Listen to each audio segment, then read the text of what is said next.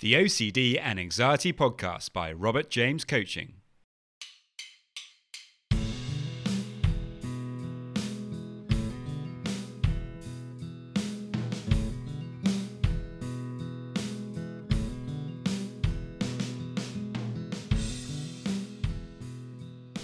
Hello and welcome to the OCD and Anxiety Podcast, where we explore how to have a more positive relationship with anxiety disorders, taking back control so that you can start living the life you choose and not the one chosen by your fears.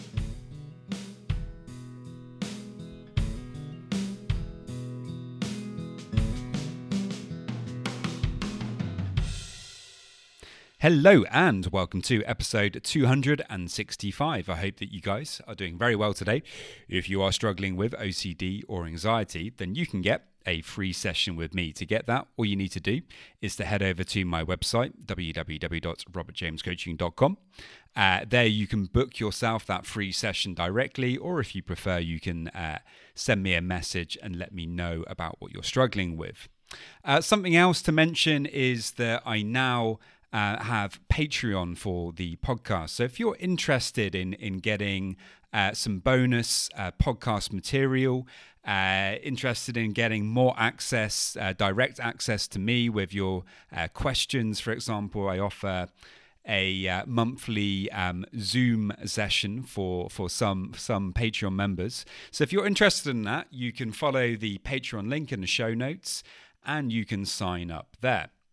Now, in today's podcast, I speak with Shaun Flores. Shaun is a creative who knows no boundaries, an influencer aiming to have the right influence on the world. He typically focuses on mental health and well-being. Shaun is now seeking to qualify as a life coach, using his experiences from the creative world and his personal world to help guide others in their path in life. His creative journey was recently thrown a curveball with his pure O OCD diagnosis at 27 years old. He has worked with OCD charities to raise awareness and shatter archaic myths about OCD.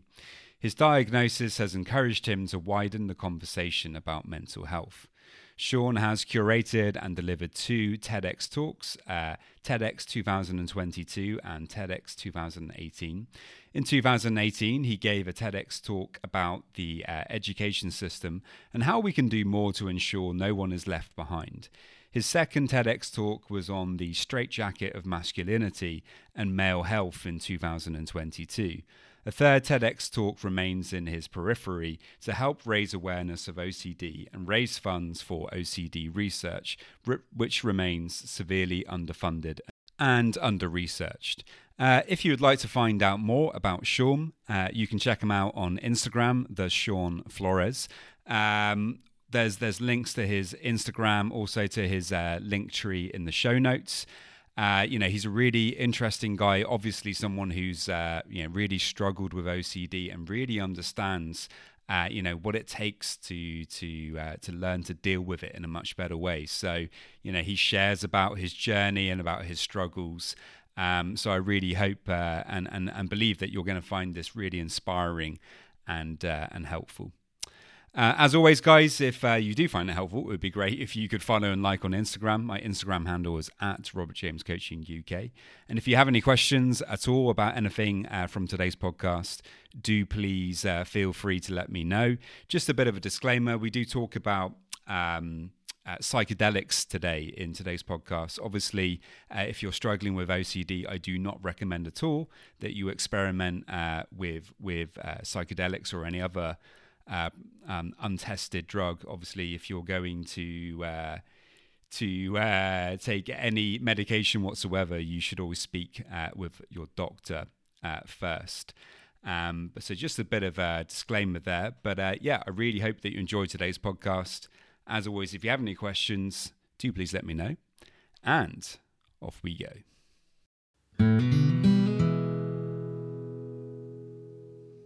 Hi, Shaun, and welcome to the podcast. Yes, man. Morning. Thank you so much for the opportunity to have a conversation. I like things that are sometimes unplanned. It's natural flow. So it's great to be able to have a conversation with yourself. Absolutely, yeah. It's actually my favorite way of doing things in terms of podcasts. The more natural, the better. So obviously, we met on Instagram. You're somebody who struggled with OCD and anxiety yourself. Would you mind starting off just telling us a little bit about yourself, please? Yeah, yeah. Thank you so much. So a little bit about myself. I've previously been a model in the past. I left modeling alone after I believed I had like an undiagnosed eating disorder for a while, which is probably very symptomatic of obsessive compulsive tendencies. Funnily enough, I do freelance journalism. I do public speaking.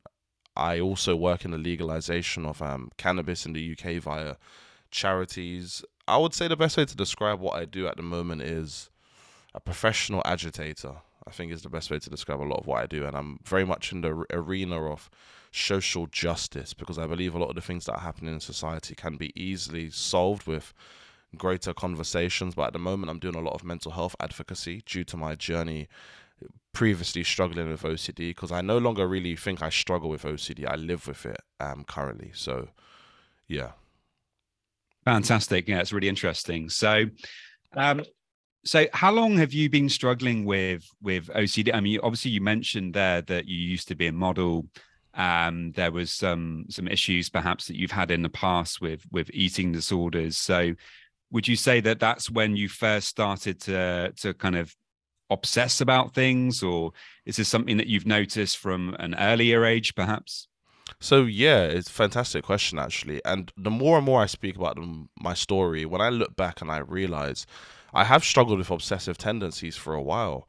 When I was in the modeling industry, at the time I wanted to be a fashion model. So I'm 6 foot 2.5 to put it into perspective, and I was 83 kg. So I was actually severely underweight. And I was so obsessed with my cheekbones showing that I took diuretics, I starved myself, I drank boatloads of water just to keep flushing my lymphatic system to make sure that you could always see my cheekbones. There were times when I had no energy for photo shoots, I nearly passed out. But in my head, I believed that to have more cheekbones meant I was going to get more modeling work. And at the time, it was like that. I was positively affirmed by the people around me. I was positively affirmed by agencies and other models, but I was incredibly unhealthy on the inside. And when I look back actually at photos, I realized I was in a very bad place. Looking back at the young man that I was, well, young boy that I was actually really and truly then, I shouldn't have been in an industry like that. And yes, in some parts of it, the industry is to blame, but I also have to take accountability and responsibility. But if it wasn't for the modeling industry, I wouldn't have learned some of the lessons that I do know now. So, as I said, I do realize I've struggled with obsessive compulsive tendencies probably for a while. I thought OCD was the emergence, but before that, clearly there was an emergence. Yeah, so often it is actually the case that it's been there for a long time, but maybe it doesn't come out in such a chronic way, and at some point in life something changes, and the obsessions go from being slightly annoying, intrusive thoughts sometimes that perhaps you spend a little bit too much time thinking about to something a lot darker, where obviously we can end up spending hours and hours, or if not the entire day, thinking about these intrusive thoughts. Now, very briefly in our initial discussion, we were just having, just a few minutes ago, you kind of mentioned there that intrusive thoughts were actually a big part of the problem initially. So can you kind of tell us about that, how OCD really started to become a problem for you? So when I first worked at an addiction clinic amongst service users, I remember there was a moment when everyone in the circle was speaking about a young man who had killed himself. He had committed suicide, Mm. hung himself. And I remember I was just having thoughts over and over again about suicide, and I swore I would never go back to the clinic, and I never went back because I was so deeply triggered. But I would go into my bed and I'd just cry, and I'd have these thoughts running around my head over and over and over again. But that dissipated as time went on. Then the next big emergence, I would say, was when I had health anxiety. And the health anxiety was I was obsessed that I had HIV, obsessed that I had sexual transmitted infections and diseases.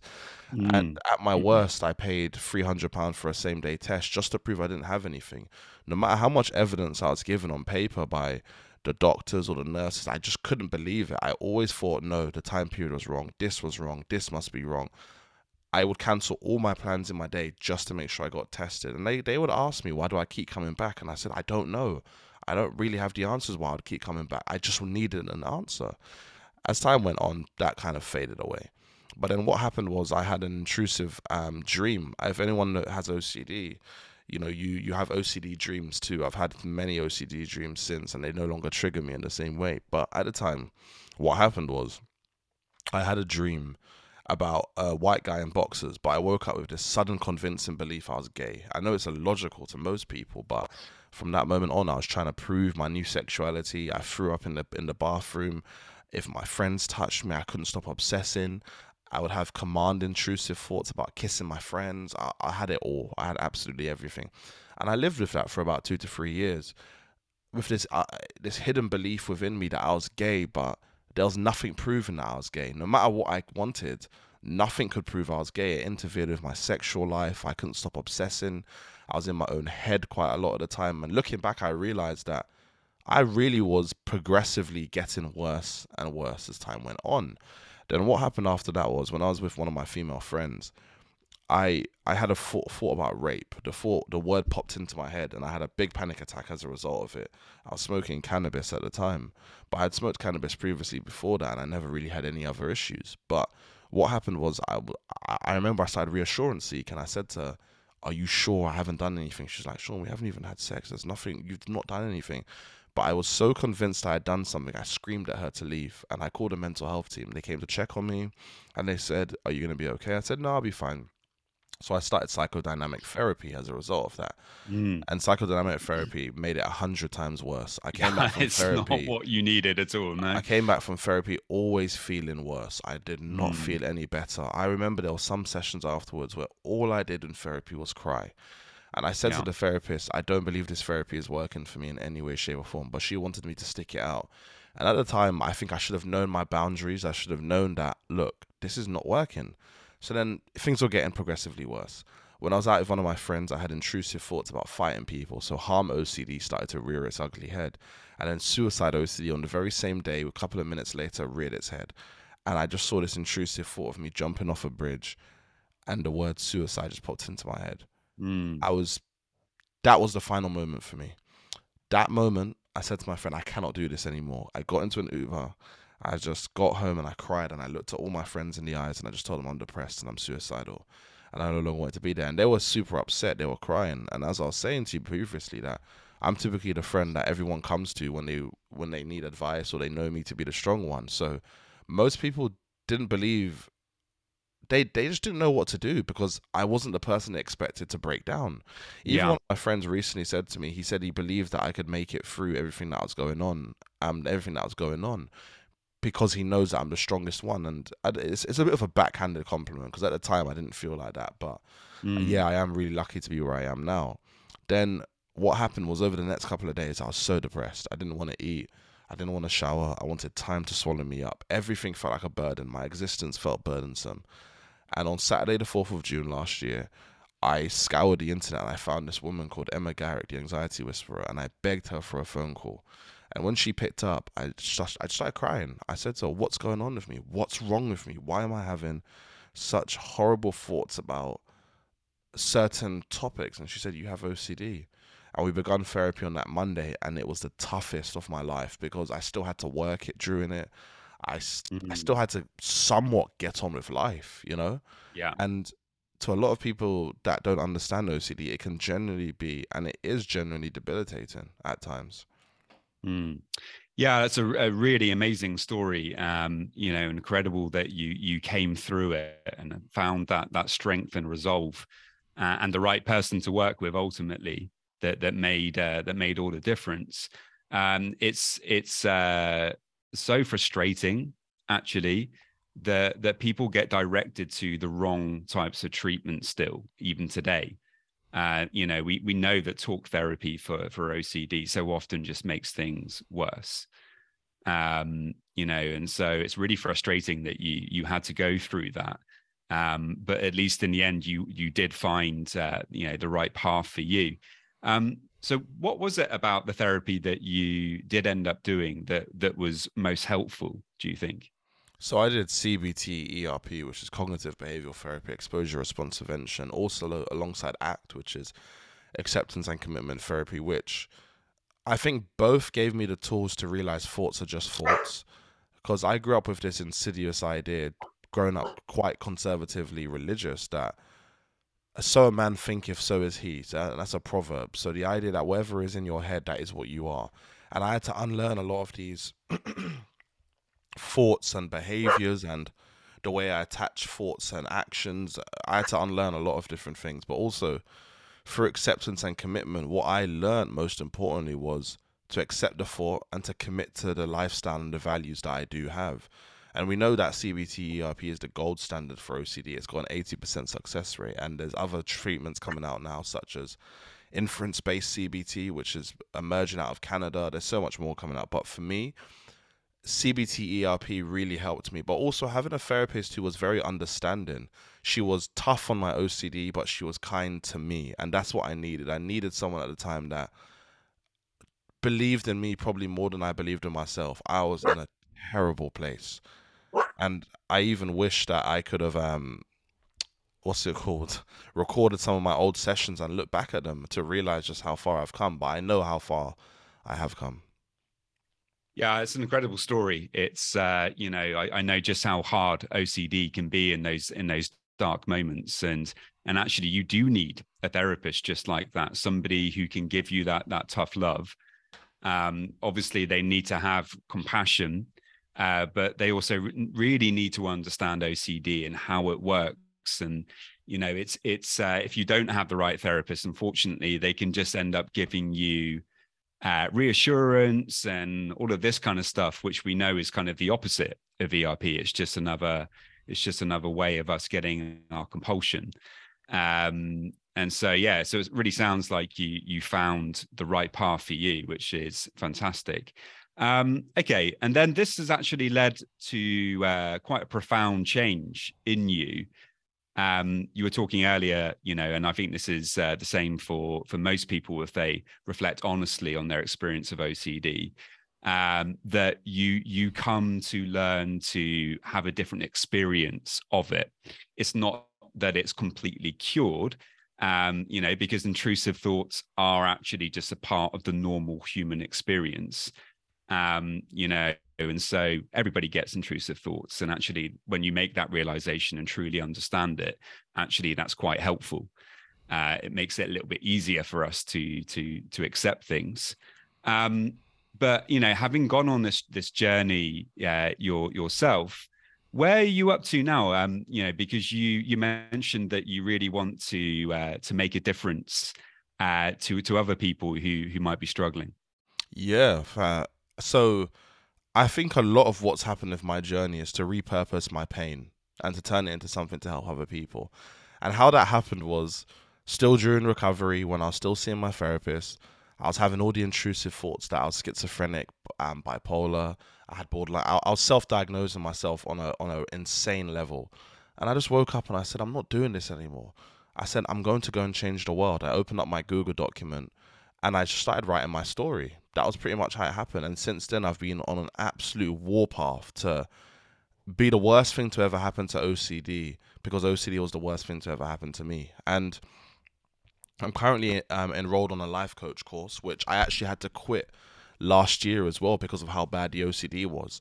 And so I'm trying to come back to that. I want to try and train to become a therapist, but also I'm going to be delivering really exclusive news. I'm going to be delivering my third TEDx talk on the psychedelic revolution that's happening within mental health, and obviously that's another conversation that we can have with which comes with very important caveats, and it's down to people's personal experience. But there's a lot of research coming out that has shown psilocybin magic mushrooms has very has it reduces symptoms of OCD. It's got a lot of therapeutic capabilities. So I was on a trial with Imperial College London. I'm currently working at the moment with UCL on a neuroimaging document to help other people with OCD as well. So there's quite a few things that are coming out, and I'm also doing a lot of mental health advocacy, article writing about mental health to try and really empower people and get them to realize that conversations are really important when it comes to mental health, but we need to be having the difficult and the uncomfortable conversations most. Yeah, that's really fascinating, really interesting. Obviously, as you pointed out, we do need to give a disclaimer there to say, if you are struggling with OCD, don't just go and try things like psilocybin or things like that. It sounds like obviously you're doing this with universities in clinical studies, and you're doing it in a controlled and safe way.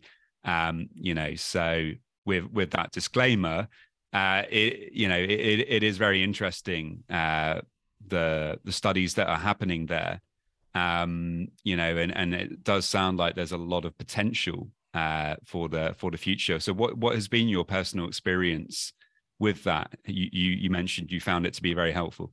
Yeah, it's been massively helpful. I believe that psilocybin has really allowed me to look inside of myself and to realize that I'm very overstimulated by the world sometimes. Sometimes I need to sit with my mind. And as you were speaking about before that, especially people with OCD, we hate the uncertainty. We want everything to be certain. We want to be sure of things. And when you have to sit with uncertainty and you've got to learn to let go of control, it is generally one of the most liberating feelings in the world.